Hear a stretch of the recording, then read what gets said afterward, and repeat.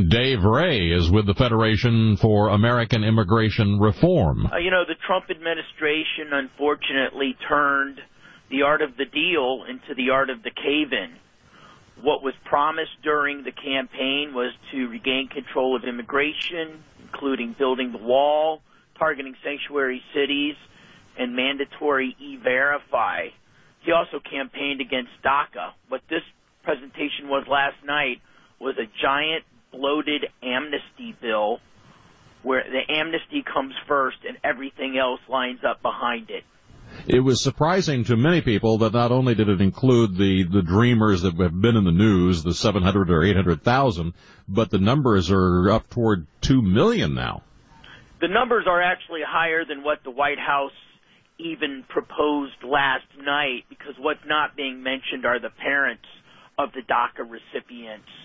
It's fairly clear from conversations that they're not being deported as well.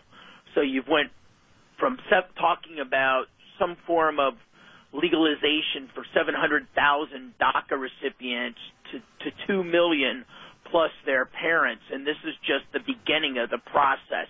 It's really scary just how ugly this deal could get as it moves through Congress. The other side of the debate doesn't like some of the things that are in there, what's being called chain migration and the lottery. Is there any compromise here, do you see?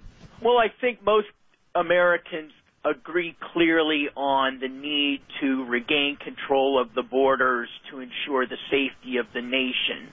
The immigration enforcement components are all common sense deals that have been promised to the American people over and over again and should be delivered. That is Dave Ray with FAIR, the Federation for American Immigration Reform. We're told that the president's immigration plan will be fleshed out next week, most likely prior to Tuesday night's State of the Union address.